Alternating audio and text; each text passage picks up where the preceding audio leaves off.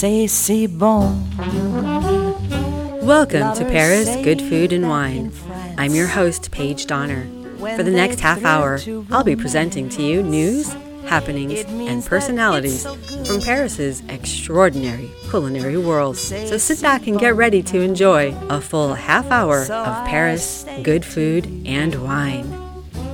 Like those French people do, because it's oh so good. In this episode of Paris Good Food and Wine, you'll be hearing from one of Burgundy's most knowledgeable proponents of their UNESCO World Heritage candidacy, which at present is being considered for inclusion as a World Cultural Site of outstanding universal value. Next, Emily Dilling, our Market Report regular contributor, stops by the World Radio Paris studios to chat with us a bit and tell us about her upcoming book release. Then, Gabrielle Mondesir shares her interview with the former head chef of Paris's Le Cordon Bleu cooking school, where she works as a translator. And finally, Alec Lebrano brings us his newest bistro pick, which happens to be also a hot new Paris address that has several of his French restaurant critic peers abuzz these days too. No matter what color, you're still my brother. I said no matter what color, no, you're still my brother. Everybody wants to live together. Why can't we live together? Everybody wants to live together. Why can't we live together?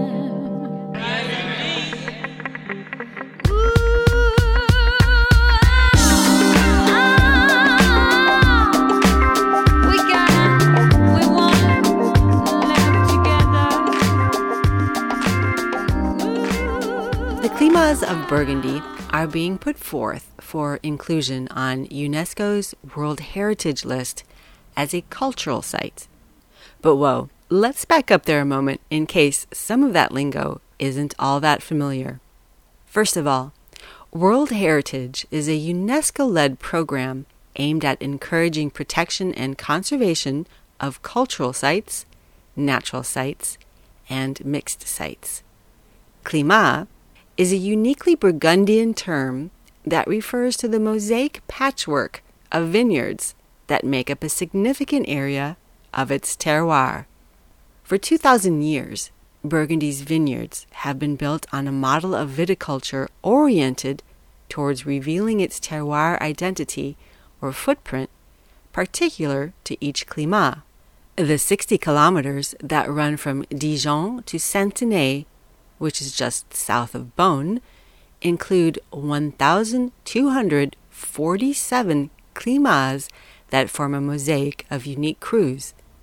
Some of the world's most famous wines come from this unique landscape: Chambertin, Montrachet, Corton, Musigny, and of course Clos de Vougeot and Romanée-Conti. Each of these climats has its own flavor, history, and place in the hierarchy, and they interlock like a giant jigsaw puzzle. Guillaume d'Angerville, the deputy president of the Association for the Inscription of the Climats of Burgundy on UNESCO's World Heritage List, explains here this category choice of cultural site further. Here at the Collège de Bernardin in Paris's heart of the Latin Quarter, sitting with the deputy president, Guillaume d'Angerville, Monsieur Guillaume d'Angerville, and he's the deputy president of the Climat de Bourgogne. And what's so relevant about this is that it's being decided right now, their World Heritage, their UNESCO World Heritage candidacy. So when your team put forward the dossier to the UNESCO, you chose the category of culture. Can you please explain why you chose that category and what the relevance of that is? Sure, thank you very much for the opportunity. We decided to apply as a cultural site And the reason for this is because we want to emphasize that Burgundy is all about interaction between nature and man.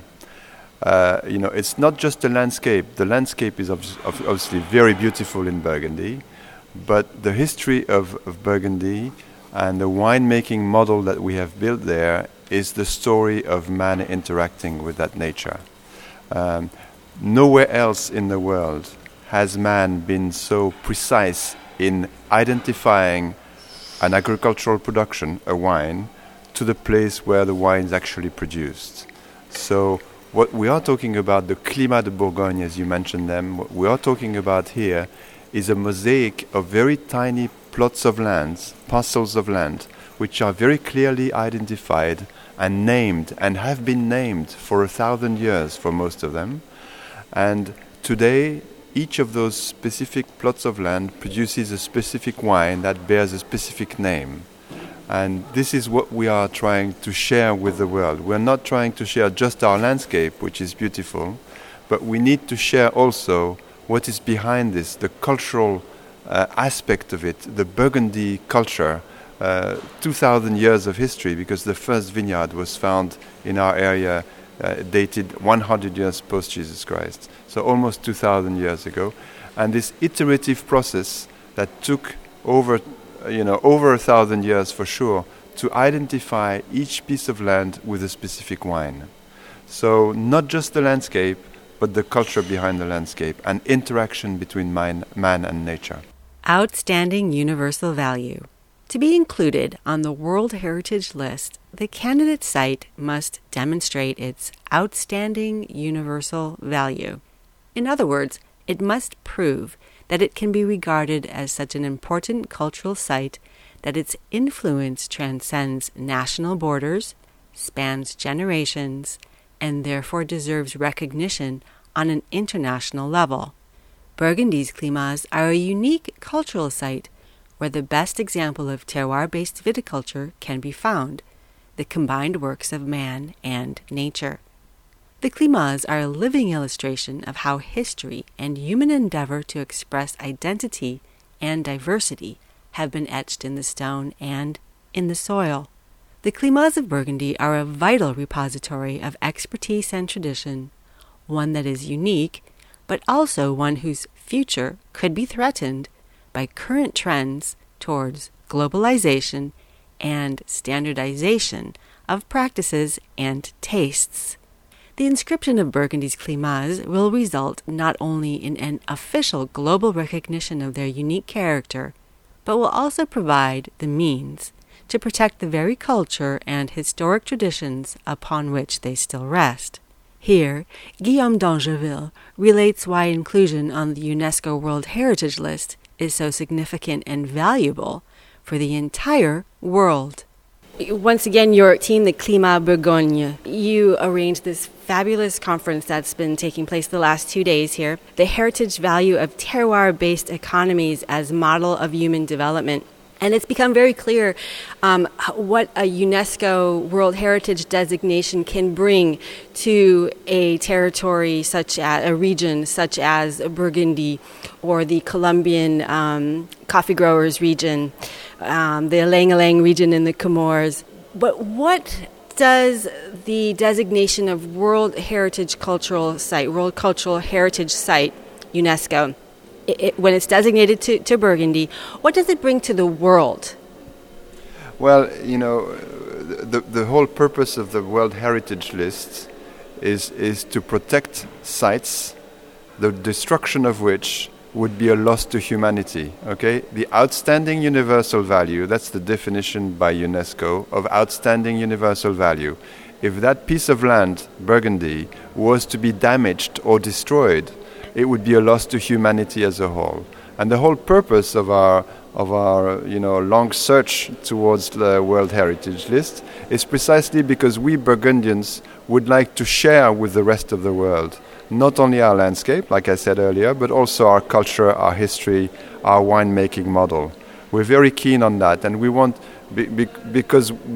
perhaps also because wine is such a convivial product, we would like to share this with the rest of the world. And it's a very complex region to understand because of those specificities, the very small pieces of land that produce separate wines. So it needs work to understand.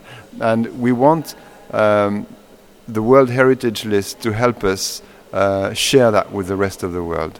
And of course, as part of our commitment to UNESCO, we will indeed make sure that we share our knowledge with foreigners, with tourists that will come to the region. And we intend to organize special areas, places, buildings where people will be taught how Burgundy works and how the winemaking model of Burgundy can be applied.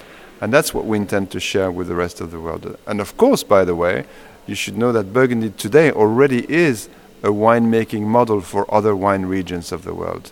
And today the purpose of this symposium is also to say that not only is wine a product that typically can be terroir-based, but also there are other agricultural productions that share the same challenges and the same successes and also the same threats as Burgundy does. And you chose to speak about coffee, there's rice, there's tea, all of those terroir-based agricultural productions share the same challenges and successes.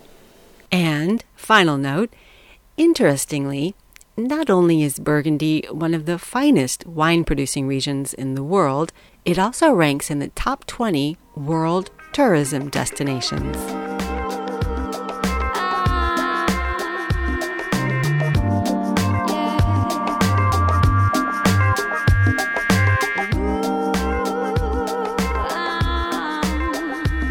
Next up with us in studio is Emily Dilling.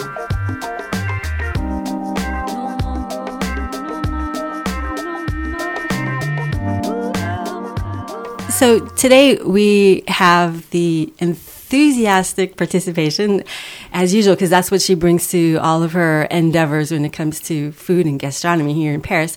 We have Emily Dilling in the studio here at the American University of Paris, our World Radio Paris studios here. And she's our market report journalist, our market report contributor for Paris Good Food and Wine. And so we want to know a little bit more about you. Actually, I'm sure our listeners do. So, Emily, as our Paris Good Food and Wine market report contributor, who is the person behind Emily? When did you come to Paris? When did you come to France? And what brought you here? Well, I've been in Paris for 9 years now, which surprises even me. And like most people I talk to, it was kind of not intended to be this long of a stay. I taught English as an English assistant in the countryside in France, in a small town called Mayenne, for almost a year. Went back to the U.S. and found myself missing France a lot.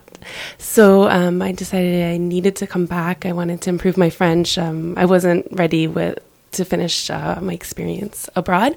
So I bought a ticket to Paris and said I would stay as long as I could, and that was 9 years ago, and I'm still here. So that's fabulous. You must have been French in a previous life or something. Something like that, because I feel at home here, definitely.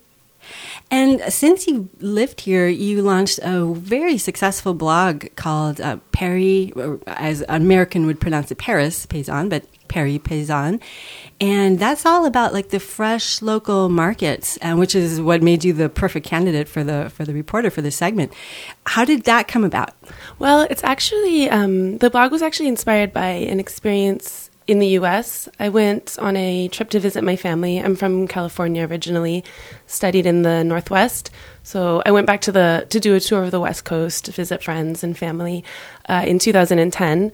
And a lot of my friends and family were and are very passionate about food, and through their eyes and their experiences and their kindness in taking me around to markets and different events and groups that they're involved in, I had a window into the world of food activism in the U.S., and I was mostly excited about the farmers markets there and how even small towns have farmers markets where local producers come together and sell locally grown produce, fruits, and also artisanally made products. And I realized that I had sort of this idée reçue, or sort of this image of Paris markets being farmers markets, and I realized that that was totally not true.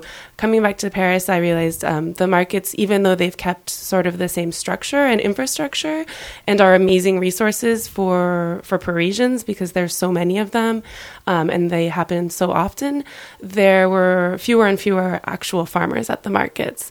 So Paris Paysanne started as just a simple way of documenting my visits and my explorations in different Paris markets, looking for local farmers and hoping that writing about them would inspire other Parisians to go and support them by shopping at their stands in their neighborhood market. Bravo. And L'Express is one of the most widely read magazines here in France, and they tagged your blog as one of the best food blogs. When did that happen, and was that just out of the blue? Or? It was 2013. They chose a few different, actually, it was Anglophone bloggers who have different blogs on different subjects, and I was really happy to be included in a group of women that I respect very much, and I'm fans of their blogs, so that was quite an honor. And yeah, it did happen out of the blue. Paris Paysanne was named le blog le plus gourmand, so the most tasty blog, I guess you could say. And so, yeah, quite an honor. And I really appreciated actually the journalist, Simona, who put that list together, is very engaged in the food movement in Paris and the Eat Local, Eat Organic movement. So I appreciate that she sought out the blog and decided to include Paris Paysanne, which is a little bit different from some of the other blogs about food in Paris, I think, because it's not super focused on restaurant reviews or going out in Paris. It's more really buying locally grown vegetables and with simple recipes on how to prepare them at home. And the recipes are often inspired by the farmers and not particularly trendy or following in any sort of diet that's in fashion now, but more just how to simply prepare locally grown produce. So. Which leads us to the heart of the interview now, because you have this great project that's just getting launched. You have a book coming out. I do. I'm really excited about the book. So the book is going to be an extension of my blog with a focus on Paris markets and where to find farmers there, profiles on the different independent producers and farmers that I've encountered in my explorations. But it's also, the scope is kind of expanded to include how to eat local and I'll say naturally and maybe organically as well in Paris. So that includes, for example, locally brewed beer. There's a huge boom in microbrewing in Paris and around Paris. So you can buy beer that's brewed in Paris or, in the very close suburbs of Paris. Locally roasted coffee. There's a ton of coffee shops that are roasting their own beans, doing craft roasting, a focus on natural wine and the different producers of natural wine in France and where to find their outstanding bottles in different bars and restaurants in Paris, and also restaurants that really dedicate themselves to locally sourcing ingredients and working with independent farmers. So there's kind of an aspect of a guide and where to find these amazing products and support these amazing businesses, as well as a component that includes recipes that are inspired from these people and places. Fantastic. Congratulations on that, Emily. Thanks, Paige. When do you think we can look for that online or in the bookstores? So I just finished writing it, so the ink is still a little wet on the manuscript, but the expected publication date is autumn 2015. Oh, wow. Wonderful. Okay. All right. Well, we'll be looking for that for sure. And we'll also be listening in for your upcoming episodes of The Market Report. Great. Thanks so much, Paige. Stay tuned to hear an interview with an accomplished chef from Le Cordon Bleu Cooking School. In 2015, Le Cordon Bleu turns 120 years old. Over the course of its history, thanks in part to alumni like Julia Child and Giada De Laurentiis, it has built a reputation that makes it practically synonymous with culinary school in the eyes of many. Chances are you know someone whose dream is to attend Le Cordon Bleu. Recently, I sat down with the head chef of Le Cordon Bleu's Paris school, Chef Marc Singer, to talk about why French technique is so universal in professional kitchens, about how in recent years food has come to the forefront of popular culture, and about the school itself. In terms of technique, Chef Sanger cites French cuisine's precise vocabulary as one of the advantages that facilitates attention to detail in professional kitchens. So I think the first reason that the French technique is the most important is because there are no other words to translate these different positions or different cuts and so on in a kitchen. For example, would you know what a chef means when he says he needs to prepare his mise en place? So a mise en place, there's no other word than prep work or whatever. But again, a mise en place is a general idea of what has to be done in advance in order to have a correct service. Or how about the difference between a brunoise and a mirepoix? Again, the names don't exist in other languages. A brunoise is our small dice. Small dice can be of any size, but a brunoise is a precise size between 3 and 5 millimeters square.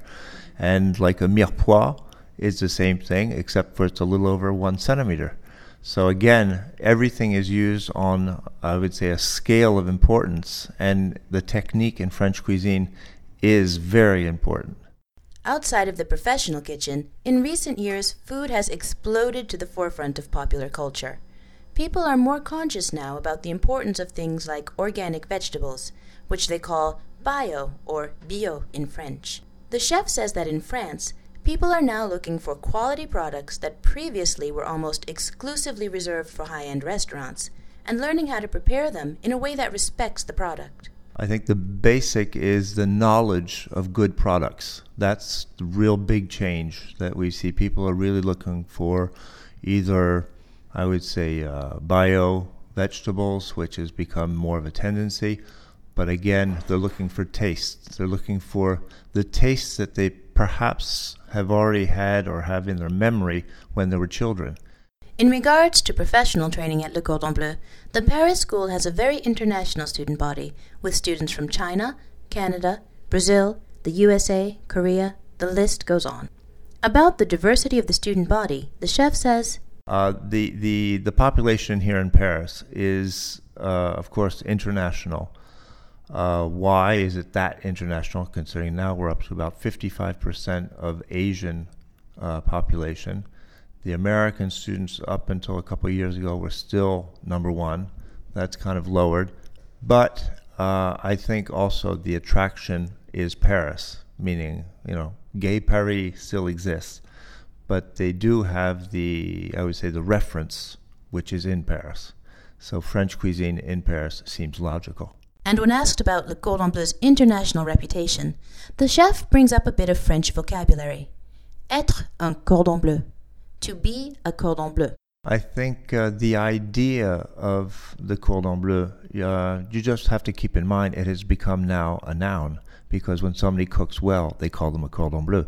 I think that is sufficient to justify the fact that the school has a renown and is perpetually moving, trying to keep up with the tendencies and trying to keep up the excellency. That concludes our interview with Chef Sanger.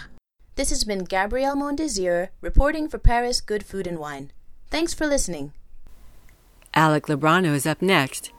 He's the author of Hungry for Paris, a dining guide to eating out in the city.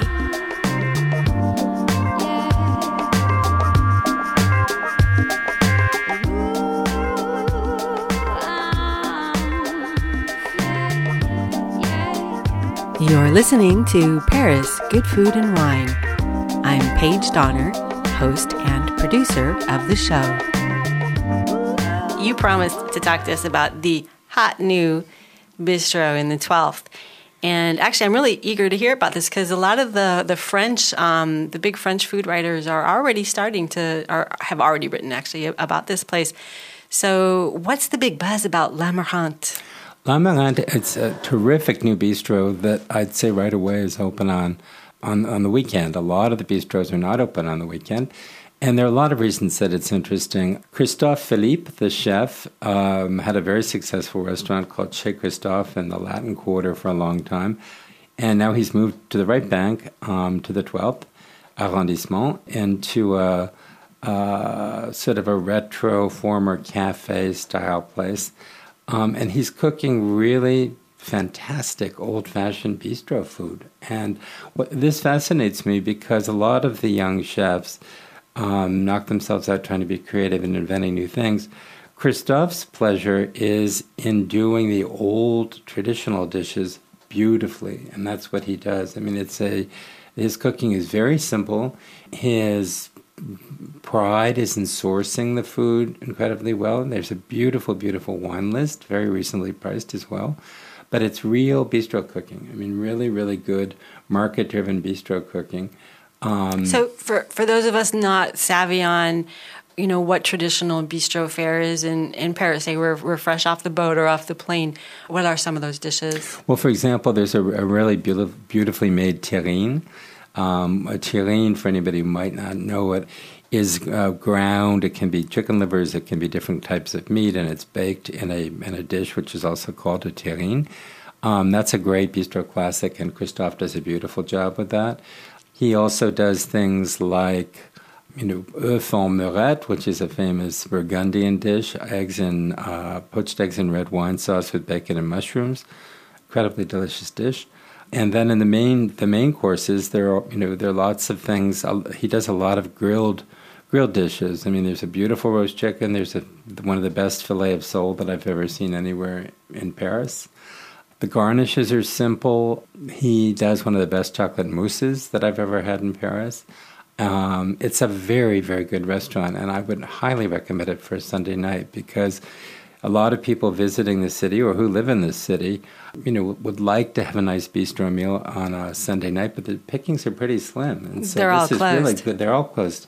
Almost all of them are closed on Sunday nights. So this charming restaurant with a witty, clever sommelier/waiter who speaks perfect English and who does have a very interesting wine list. It's a really fun place for a meal. And I went on a Sunday night. It was very crowded. So if you are interested in going, be sure to make a reservation. They take reservations? They do, absolutely. Oh, good. So what kind of a price range do we need to budget for? This is about, I'd say, 35 euros a head, about 34 pounds.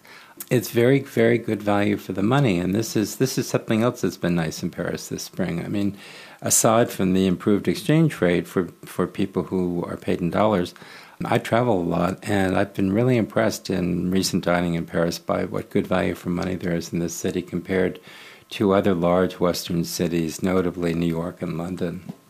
Oh, that's a nice kudos for Paris to hear. Do you want to do a rating on this? I would give this restaurant, I think Christophe is going to get even better as time goes by. It's a solid B+, and a B+ for anyone who's not familiar, I just will remind you again, our rating system runs from A to F. It's based on American school grades. A B+ means solidly very good, and I would give it a B+. Thank you so much, Alec. You're welcome, Paige. A special thank you to our technical producer, David Blanc, and our contributors, Emily Dilling, Alec Lebrano, and Gabriel Mondesir. Also, thanks to our WRP in-studio technician interns. Paris Good Food and Wine is brought to you in part by the generous support of FUSAC, Paris's English language website and community resource since 1988. Visit www.fusac.fr. Thanks for joining us for this half hour of Paris Good Food and Wine. Myself, Paige Donner, and the rest of the team look forward to seeing you again here for the next episode of Paris Good Food and Wine. Because it's oh so good.